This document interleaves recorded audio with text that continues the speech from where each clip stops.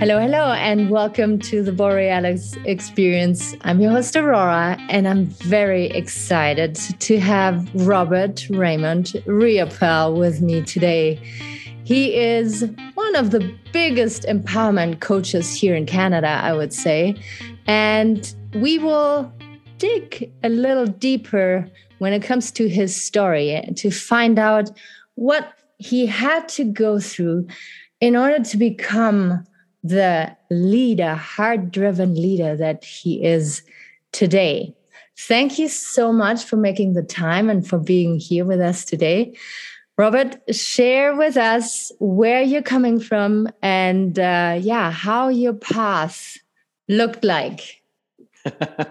Well, I feel so blessed to be here, Aurora, and being that you're an Albertan just like me, you're going to understand probably. There's that saying, redneck. And growing up, I was taught that here's the box. Don't think outside the box. In fact, don't question the box. And when it came to work, it was, if you are going to work, you support your family, even if you hate the job. You do whatever it takes. And you work hard and you stay loyal. And that's what I started doing. And by the time I was 21, I'd actually worked for 3 different companies and been laid off on all 3 occasions because they were shutting down. And the 3rd company really hit me hard because I had been working for that company since they opened 2.5 years earlier, a factory in Red Deer, Alberta. And I had started working in the factory and started making my way up to where I was now inside sales. And I envisioned myself being a general manager eventually in my own factory with them, working for 40 plus years. So imagine the shock when I come into work on a Monday and the general manager calls me in his office, goes, "Oh, I want to let you know we're shutting the factory down. You were laid off as of last Friday." And I had just come from a week holiday. I'm like, you couldn't tell me that before I left on holidays? And he's like, "We didn't know." And that really, Alberta, we go through our oil booms. We go through our oil busts. And 1989, we were in the middle of an oil bust. And I'm going out and looking for that job. I'm still a newlywed. I want to take care of my family. And I'm looking for like 3 months. I can't find a job. So I decided to do something to take care of my family until I find. And I start delivering pizzas for Domino's Pizza. And when I start doing that, because of my work ethic, I start working hard and I start actually making more money than I did as my real job because I was working a lot of hours. And I end up becoming a manager and my wife becomes my assistant. And we go right back into our programming, working hard. We start working open to close 7 days a week. And we actually moved from Red Deer to Calgary because my franchisee had sold a store in Red Deer, bought 2 in Calgary.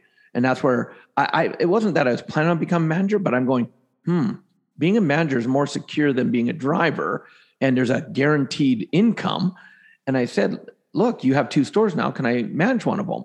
And we talked for a couple hours. And again, because of my work ethic, 2 hours later, he went, "Yep, you'll move in 2 weeks." And what's interesting, I'd been a driver. I'd done a little bit of making of pizzas. I said, "Okay, if I'm leaving in 2 weeks, can I get some experience in store?" He goes, "Nah, you'll have plenty of time to get experience when you get there." So I got a hold of an aunt and uncle and asked if I could live with them until we could find a place to live there and move up. And so I did that because I am a whatever it takes kind of person. And so I started managing. My wife became my assistant. We started managing 7 days a week, open to close.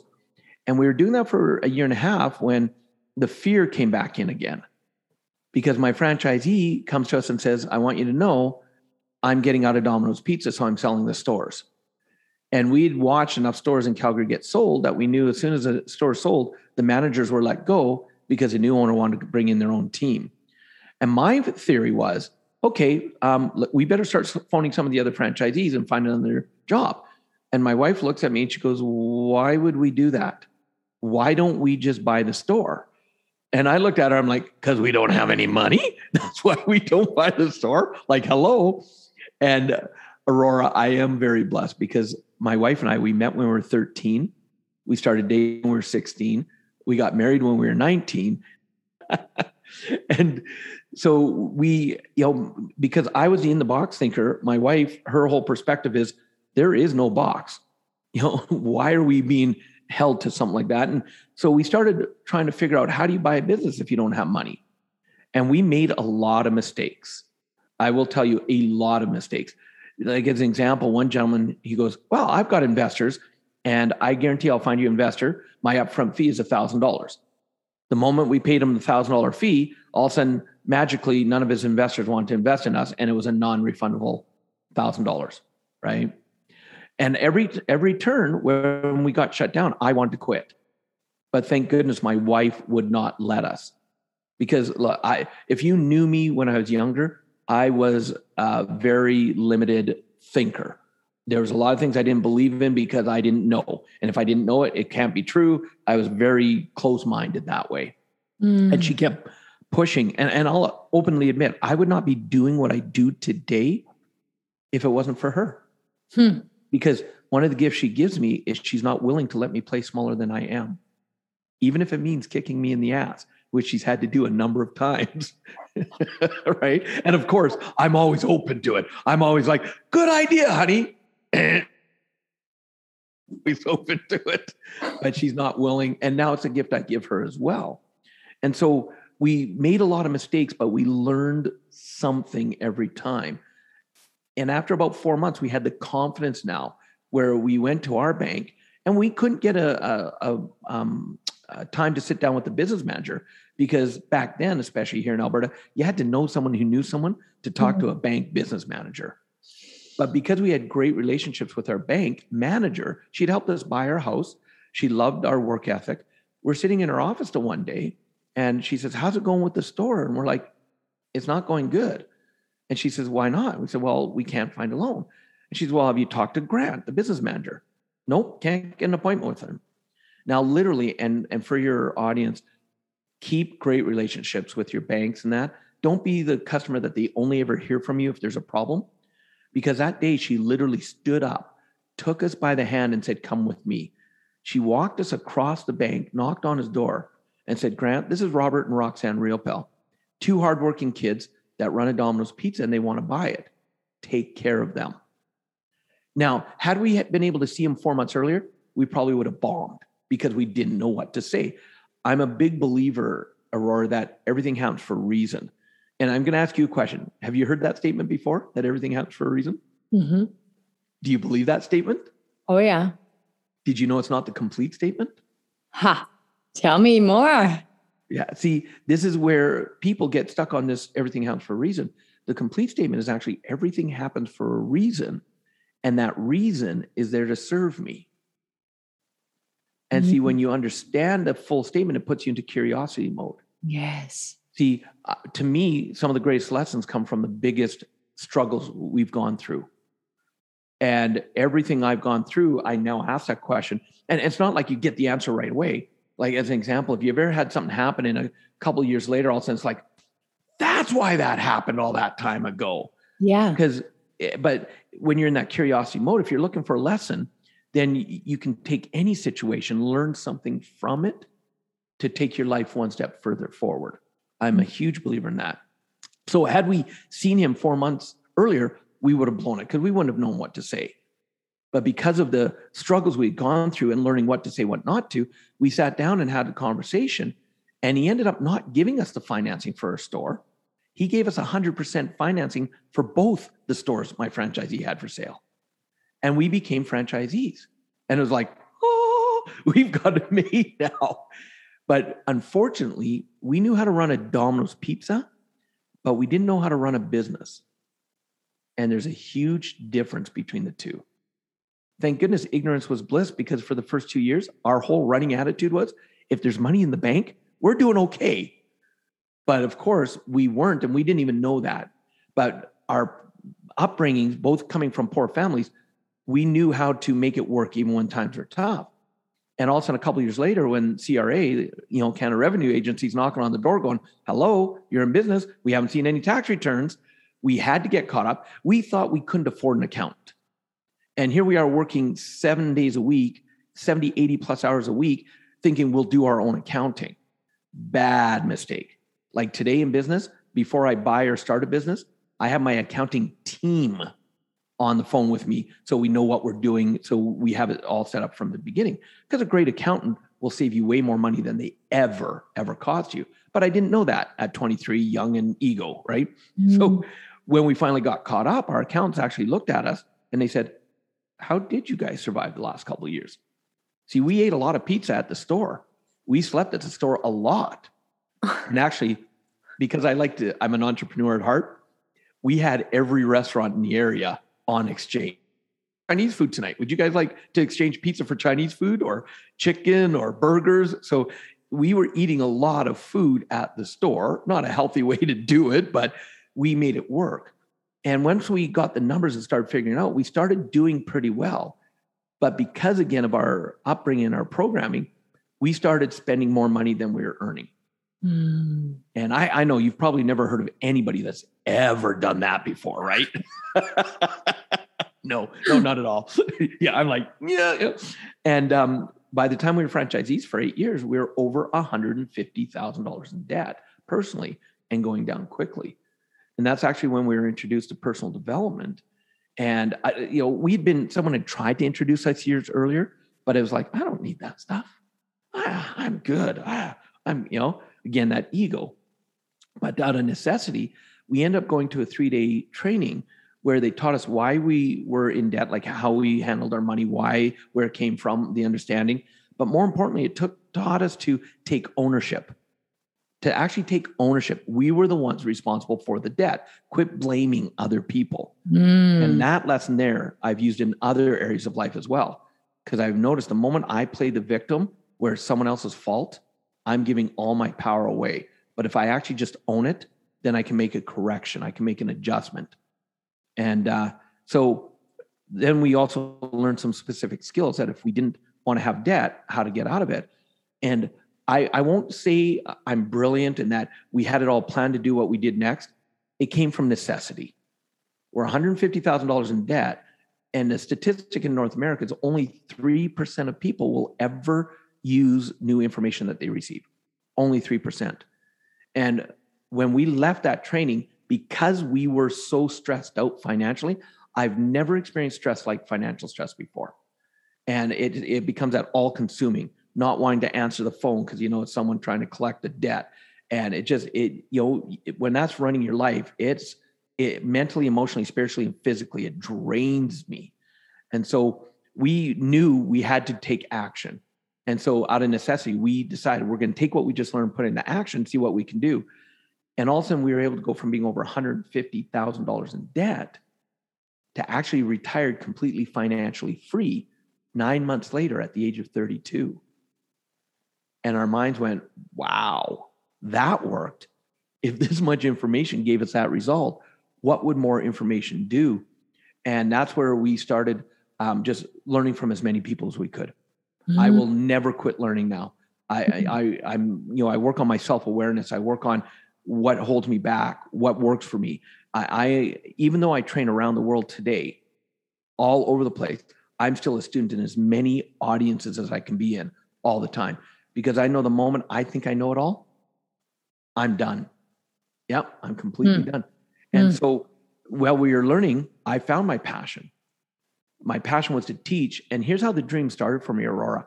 It wasn't a huge dream like I want to travel the world. It was if I could help one person do what my wife and I had been able to do, go from being in debt to financially free, it'd make it all worthwhile.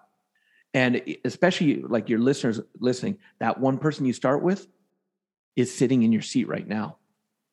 Start with helping you, because if you don't help you, you can't help others. And so because we'd been able to do some stuff, I wanted to teach. And for the last 18 and a half plus years, I've been blessed now to travel around the world several times and personally taught over 500,000 people how to create financial freedom in their life, amongst other things as well. And I'm living my passion. And I love to be able to, one of the greatest feelings for me is when a student will find me or see me and they'll go, you remember when you said this, here's how it changed my life. And I get one arm, two arm, or whole body goosebumps. So that's kind of the behind story of who I was and to get me to where I am today. Wow. Thank you so much for sharing all this. And I feel on one side, I learned so much. And on the other side, you know how so many people often say, oh yeah, that person is successful. They were born into a rich home and they never had problems. And this is why they're rich. And with my podcast here, I'm proving that no, we all had to struggle really hard, if not for life, to make it where we're at right now. And what you kept saying was, I remember the word work ethic. Yeah, you said you guys had both great work ethic. You had an awesome partner, so you surrounded yourself with, even if it's just one person who kicks your butt, who cuts through your bullshit, and who keeps like pushing forward. And connection with people, like you shared with people what your struggle was about with your aunt and your uncle in Calgary, and then with the lady at the bank, and she opened up the big door for you. And then now you say you have a whole team of accountants right next to you, right? Like it's only possible to rise as a team, and great work ethic is probably a huge must or plus when you want to reach your goals. Yeah, you have to have desire to want to have a great life. Yeah, and you have to know that you deserve it too. I feel so many people say, "Oh yeah, but I've done mistakes in the past and I'm not deserving." And no, like just push for that desire, and doors will open, and mistakes will happen, but then new doors will open. And wow, thank you so much. Like I feel I'm growing as I'm listening to you. I want to ask you now. So you are an empowerment coach today, and a spiritual leader, and so many more things. What is the number one or maybe two things that you observe that keeps people in that little box, like that keeps repeating all over the world? You see people from not only Canada but all over the world. Do you notice like a red line that connects? Well, and that's what's interesting is, until I became a trainer, I hadn't been outside of North America. Okay, I'd gone on a Caribbean cruise, so I traveled. But in 2007, I went to Singapore for the first time, and one of the fears was, do people there think the same way as we do? Do they have the same things going on in their head, the same crap? And it only took the first couple of hours of the training. I had 6,000 students in front of me for 3 days. And in the first 2 hours, we knew they had the same crap going on. And now I've experienced that all over the world. So, and one of the biggest ones and it's something that still plagues me a little bit, Aurora, self-doubt. Yeah. That's one of the biggest ones. It's, who am I to have this greatness? And as Miriam Williamson said, you have greatness in you. It's who are you not to be great? And so people, well, but if I'm great, that means I'm arrogant. No, it's owning your greatness with confidence, not arrogance. And so I would say low self-esteem and self-doubt are probably the biggest ones I see all over the world. And it comes from, well, think about it like this. One of the things, the reason I wrote my first book, Success Left a Clue, is my first step is dream big. Not just a dream, but dream big. Because think about it, as a child, what was possible? Anything and everything was possible. I could be a truck driver one day, a lawyer the next day, an astronaut the next day. Whatever I wanted to be, I could be. Yeah. But then as you start to grow up, society comes in to tell you to be realistic. You weren't born into the right family. You don't have the right education. Really, no one's done that before you. And all of a sudden, these messages come at us. And unfortunately, and I want to be clear, it's not out of maliciousness, but unfortunately, some of the greatest things that hold us back are the messages we hear from our family. And it's not to be mean, it's to protect us. They don't want us to get hurt. But if you understand, again, there's no such thing as a failure. It's only feedback. Because when something doesn't work, that's where the greatest lessons come from. So if you're never willing to try something in fear of failing, then you'll never get the lessons.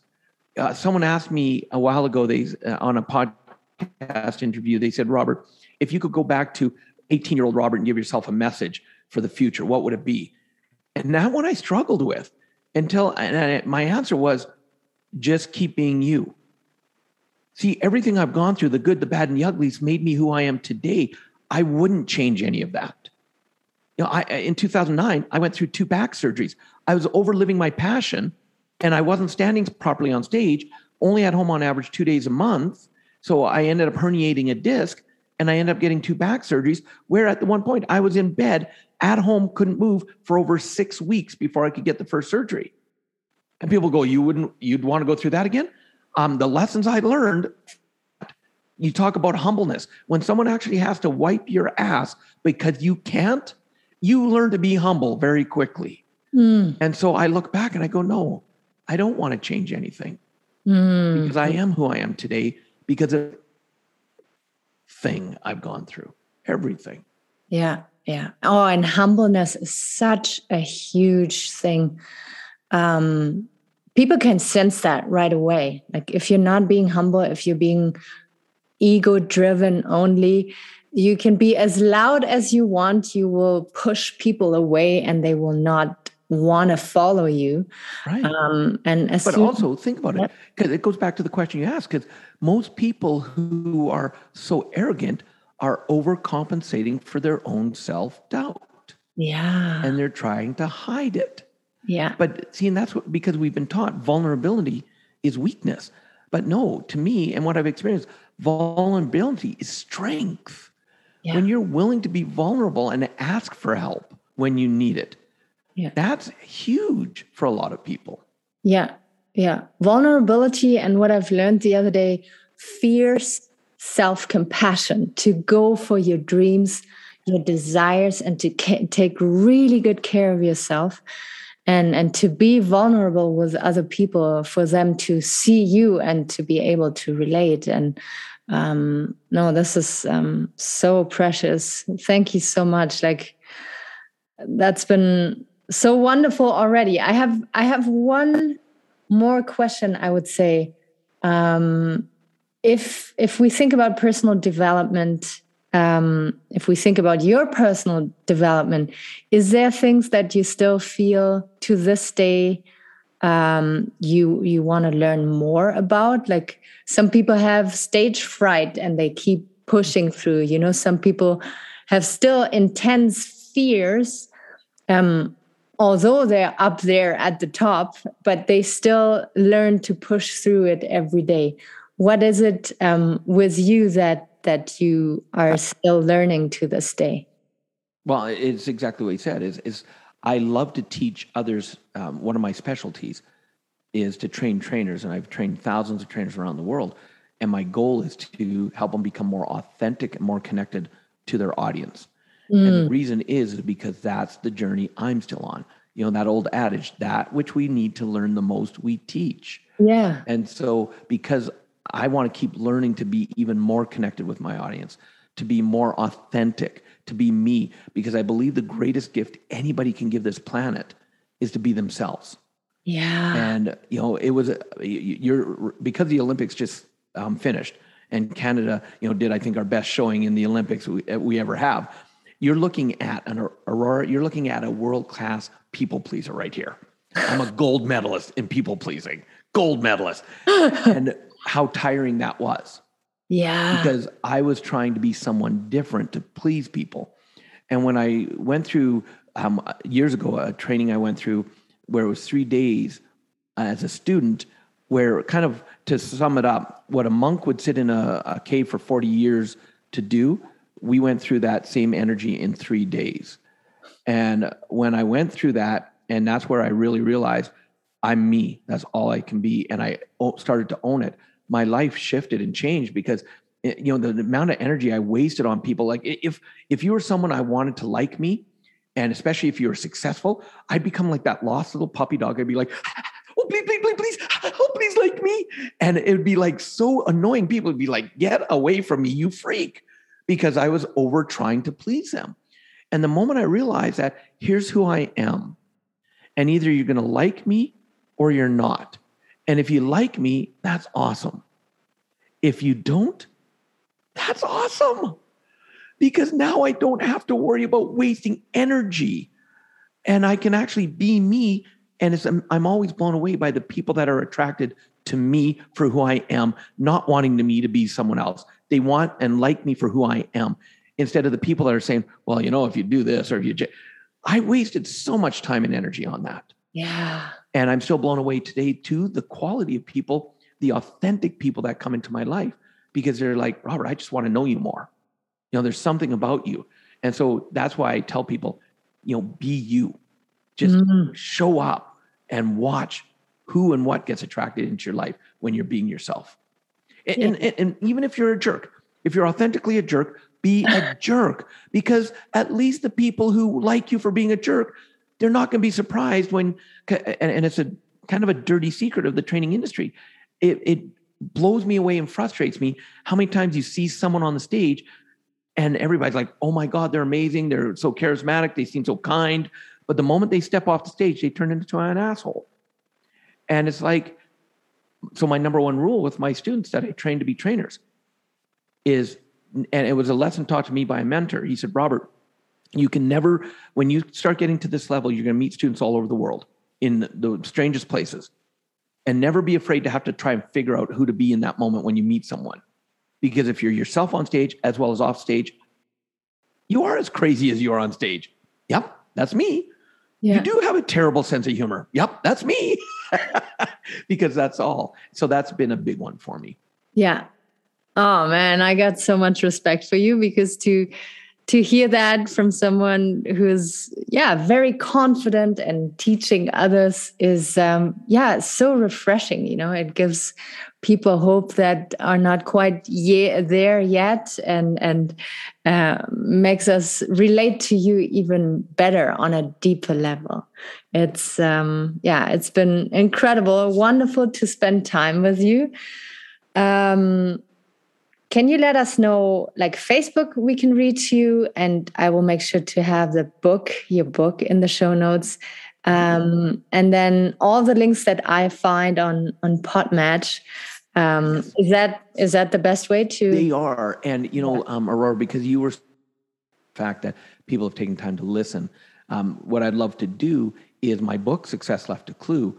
If they go to robertriopel.com, just my name, robertriopel.com, they're actually able to download the full digital copy of the book as our gift to them for taking their time to listen.